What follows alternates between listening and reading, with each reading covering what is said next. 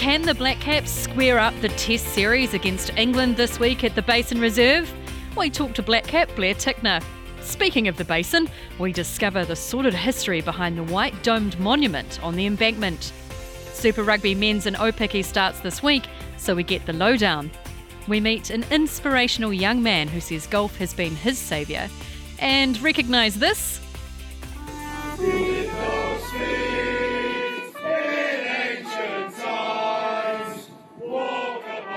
We welcome the Barmy Army, who have been having a bit of a rough time in New Zealand. Kia ora, I'm Zoe George, and this is The Podium. Sports news, but not as you know it from Stuff.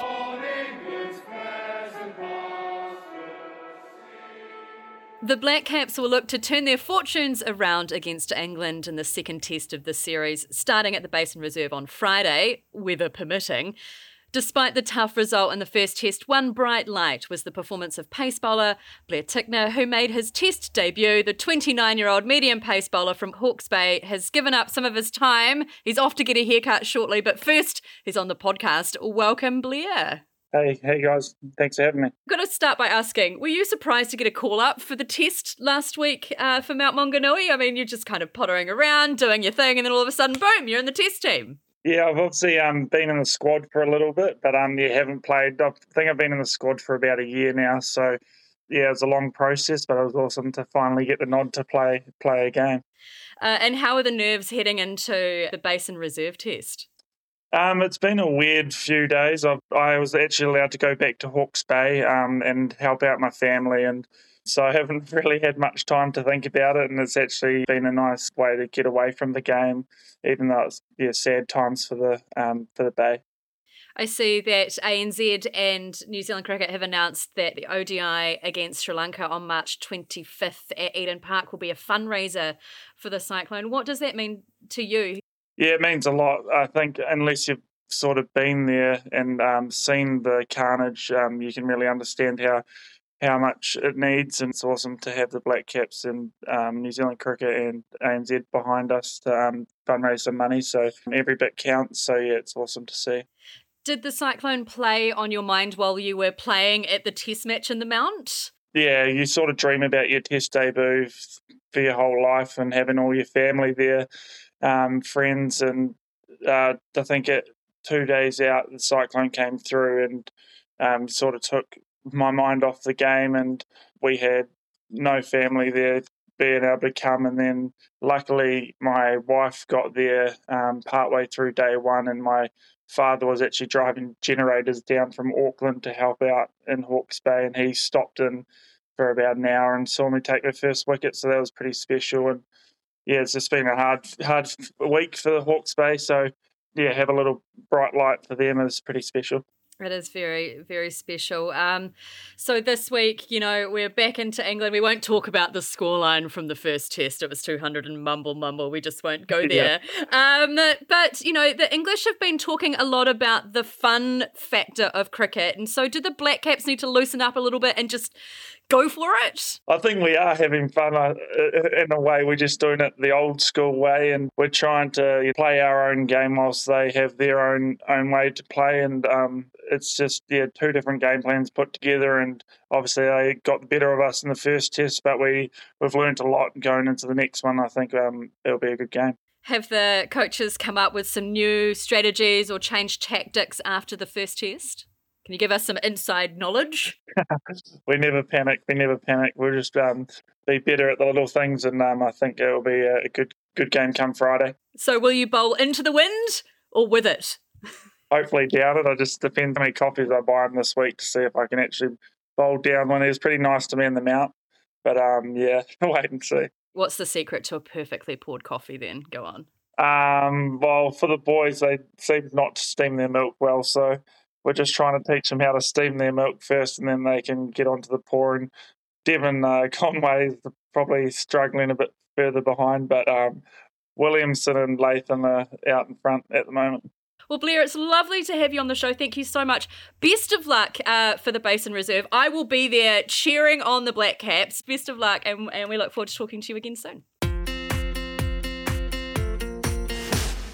It wouldn't be an English cricket tour without the fans. The Barmy Army are here in full strength and full voice. The group are famous for their chants, but they were almost without their trumpet for the Basin Reserve Test, as Chuck Adolphi told me when he popped in for a chat from almost next door at the pub where the Army are basing themselves. Morning, how are you doing? Oh, fantastic. Now I have to ask, how many Barmy Army fans are here? We're looking at around about 1,000, which I think is double from a couple of years ago. So, yeah, it's brilliant. I think people are post-COVID world are just going screw it, and just emptying the bank account a little bit. What are you saving for, Can anyone join the Barmy Army? Yeah, we're very welcoming, and people misconstrue it a bit for a cliquey kind of atmosphere of the same people, but it's very, very open. If you support England, and you're in. And it doesn't have to be cricket either. I know that the Barmy Army have travelled supporting the Lions as well, British Lions. Yeah. One of the things that you're quite famed for is your chants and the trumpet. Have you had any issues getting the trumpet into the grounds here in New Zealand? So, not so much getting into the ground, so that's been all right. However, this was Saturday. Got a bit tasty on the banks. I saw a few stag doos down from Auckland and stuff, and it was full on Saturday. The Bay Oval was very busy. Lots of people in fancy dress, which I understand is the fancy dress day here. And I think a few local lads might have got carried away a bit towards the end of the evening. And our trumpeter actually had his trumpet sort of pinched out of his own hands. What? Yeah, so managed to sort of get it back off the guy. He sort of got removed, and since then we've sort of done a bit of a plea on social media because it's damaged. So, however, the kind guys from Cricket New Zealand sort of got in contact and said, well, it's happened on our premises, so the team are quite keen on sort of helping get it fixed. So at the moment, the trumpet has been taken by the team and they're getting it fixed, and we're picking it up later on at training. Tim Salvy's going to give it back to us. What? Yeah. That's the current state of the trumpet. Is being repaired somewhere in Wellington, and we're going to get it back at the Kiwi training session. I am so sorry that happened to you on New Zealand soil. That is not the Kiwi way. It's all good. Well, the Kiwi way is, the team going to get it fixed. They're making that very clear. So, yeah, that is happening as we speak. 99.9% of every single person I've met since I got on my Air New Zealand flight, even just the hostess, had been nothing but welcoming. Everyone, there's idiots everywhere, isn't there? And this was an idiot, so it's absolutely fine. Super Rugby is back this weekend, and the person in the know is Stuff sports reporter Joseph Pearson. Kia ora, Joe. Good morning, Zoe. How are you? Not too bad. Super Rugby Opiki is back. Last year it was condensed into 10 days because of COVID, but this time we've got 5 full weeks of competition. Chiefs Manawa took it home last year. Can they do a double act this year? Well, it's interesting, Zoe, because last year the Chiefs were the strongest team by some distance, clearly with all the sevens players they had. But none of those are playing this year, and it looks like a very open competition. The Chiefs have retained much of the squad, albeit without some of those 7 stars.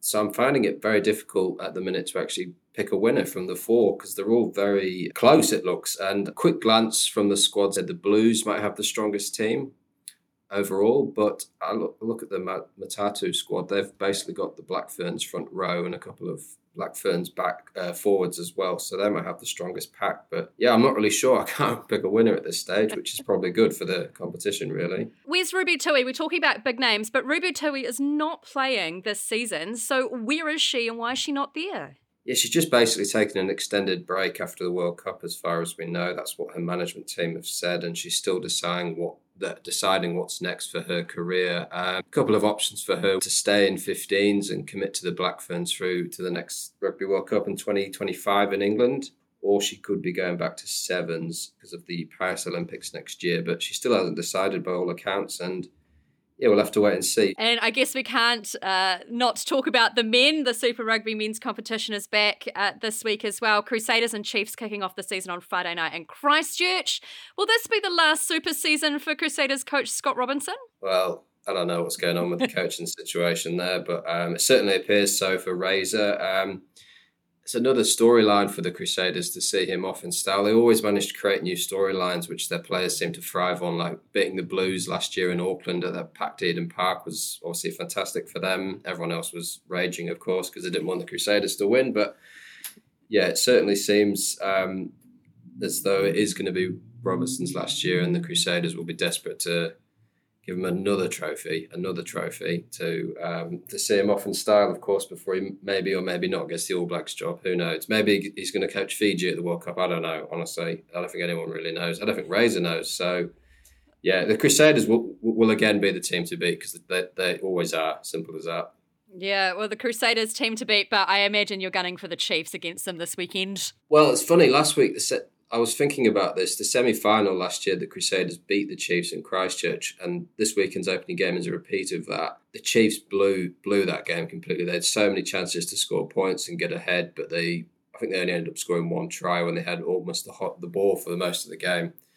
Yeah, I don't know. I guess it's hard to read much into pre-season, and there's a lot of disruption with All Blacks coming back, and the rule I hate about the rest protocols and managed minutes, etc. So, yeah, because Crusaders at home, it's hard to look past them in the first week of the season. Well, thanks so much, Joe. We'll be coming to you throughout the Super Opiki and Men's Super season. Thanks so much. All good, thank you. Golfers may be mad keen about their sport, but there are not many who can say it helped them learn to walk. Guy Harrison is a young university student and all-abilities golfer who is currently ranked number 8 in the world and number 2 in New Zealand under the rankings for players with disabilities. He told producer Philippa Tolley a medical event as a young child left him with a host of physical challenges. When I was 3 years old, I had a massive seizure, and the doctors pretty much told us I was going to end up in a wheelchair. That mean, with my dad being a PE teacher and my mum being passionate, we needed to think of a sport that I could do to get me walking around. Over a fair bit of time, Dad thought of golf. That mean, I used to go out with Dad every Friday after school and have a hit with him, and then just started loving the game and just went from there. What was the implication that left you with, this physical difficulty? That mean, after the seizure, it caused me to have brain damage.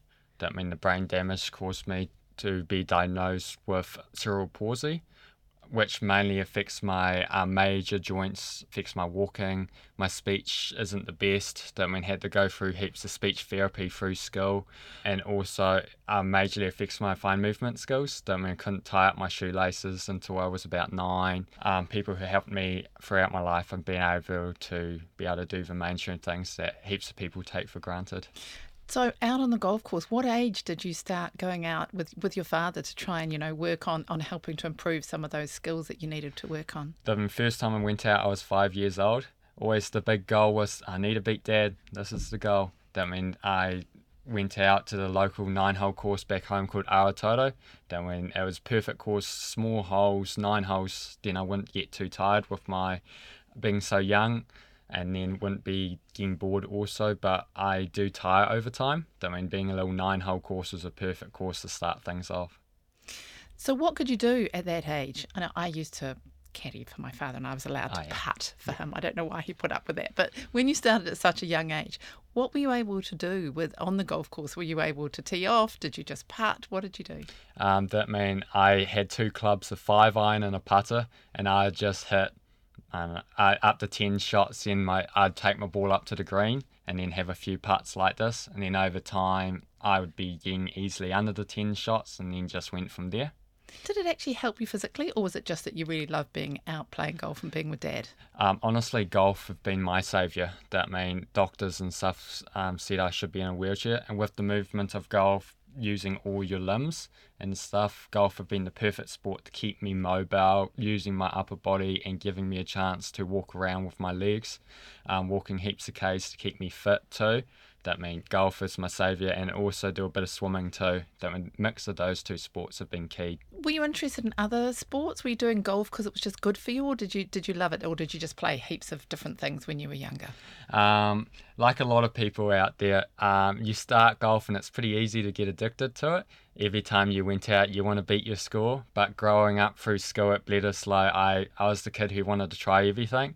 Then we did football mainly, and with golf also through primary school, and then when I got the intermediate, I got into running. That mean the goal with running was I always wanted to go to the Paralympics. That mean through being year 7 all the way through to the end of high schools, I did running. I was lucky enough to went over the World Junior Para-Athletics Championships back in 2017. And now I'm doing a bit of swimming and sticking with my golf. The big thing with me is I tire very easily, and my balance isn't particularly good. That mean in a lot of events in the past few years, I have been leading after the first day, and with about 4 to 5 holes moving into the second day, my body would just tire out and I'd fold away. And also when I start getting tired, my balance get a little bit off. And with golf being a sport you have to be perfect, I'd be spraying it a lot more. That mean over playing heaps of golf and just trying to get golf fit have been key for me to be able to keep in it when I get tired. Does that mean you adopt a different type of technique to sort of deal with some of those challenges, the balance and the like? I mean, for me, a lot of coaches say you have to transfer the weight to your front foot. And with my front foot not having any balance, I would swing up, swing through and take a few steps after my shot. Then I can transfer the weight, then I can get a clean connection every time. It looks a little bit weird, but due to not having any balance in my legs, it works out well for me. Do you think we're making progress and seeing the opportunities for people with different abilities to be able to get involved with sport, or is there still a long way to go? There have been massive improvements. It's been so cool, especially in the last few years. Heaps more organisations, clubs are keen to get involved. Here is still a long way to go, but at least we are moving in the right direction, which is really good to see. And give it a few more years, I'm sure more and more organisations will be keen, and hopefully one day it'll just be the norm. Now, a very important question. Have you beaten your father yet? Yes, I got him. Excellent. I got him. That mean Dad's cool because I beat him when I was around 12 or 13 for the first time. Now Dad plays off at 28. That mean he brings in all the rules to make it interesting. Started with we'd be off the stick, and then I'd give him 5 shots. Now it's up to 18 shots. Now he brings out the rule: if he beat me on the hole, he wins, which is kind of good. It keeps me switched on for the whole game. But I always enjoy playing with my dad, and it's such a cool relationship to have. But yeah, I got the win, which is good. If you don't have time to read the in-depth stories, or you just prefer to listen instead, The Long Read from Stuff is the podcast for you. Each week we showcase one of our excellent pieces of journalism, telling important or entertaining stories from the world of crime, sport, history, culture and more. You also get to hear from the journalists themselves about how they uncovered the story and how it came to life. So for your weekly dose of long-form journalism, beautifully read, subscribe to The Long Read from Stuff wherever you get your podcasts. Here's what else is making headlines. In basketball, the Tall Blacks have 2 World Cup qualifier games this week. The first is against Saudi Arabia at Christchurch Arena on Friday, then against Lebanon at TSB Arena Wellington on Monday.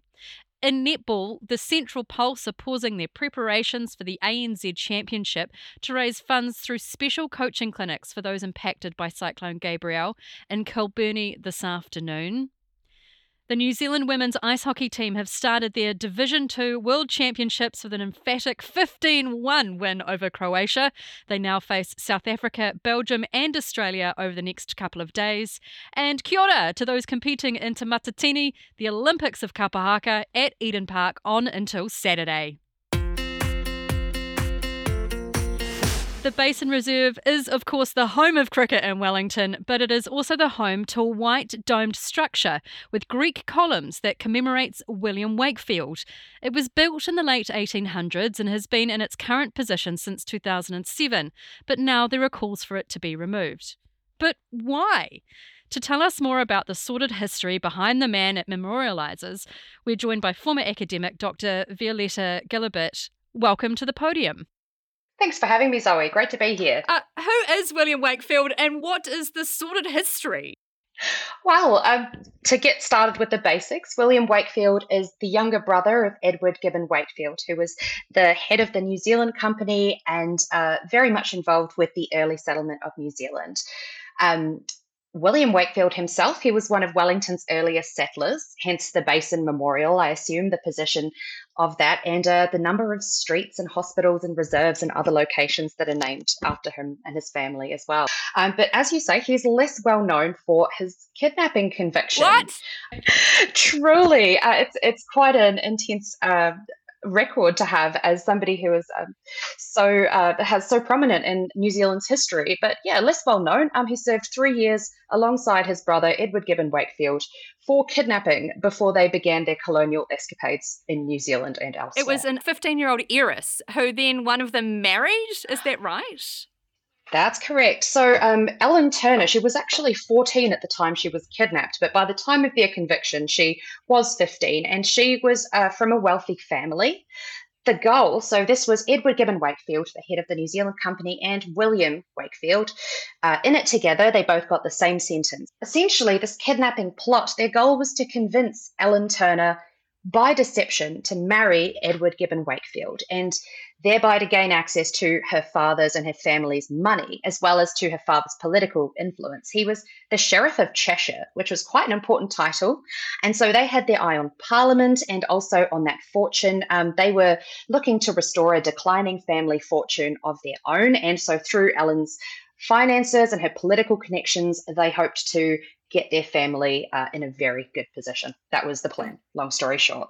So we've got this monument at the Basin Reserve. It memorialises Wakefield, William Wakefield, who is a problematic character. Is that memorial still relevant today? All of our public memorials, our statues of historical figures, anything that commemorates the past certainly sends a message about what we value in the present and what we see as being worthwhile to have presence in the public space.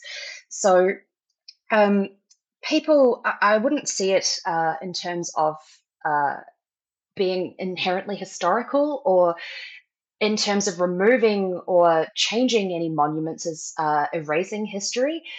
People don't learn history from looking at statues and looking at monuments by and large, or looking at street signs for that matter.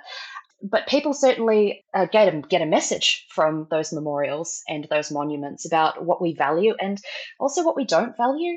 Certainly where William Wakefield's checkered history is concerned, both in regards to his treatment of women and his treatment of iwi as a land purchase agent, it doesn't send a strong message that folks from those groups, that their comfort is valued on par with people who weren't affected negatively by the actions of William Wakefield and by others like him. The Basin Reserve Trust and Cricket Wellington provided a statement saying they are open to discussing the future of the memorial and its appropriateness in today's society. And you could read more about this story at stuff.co.nz on Saturday.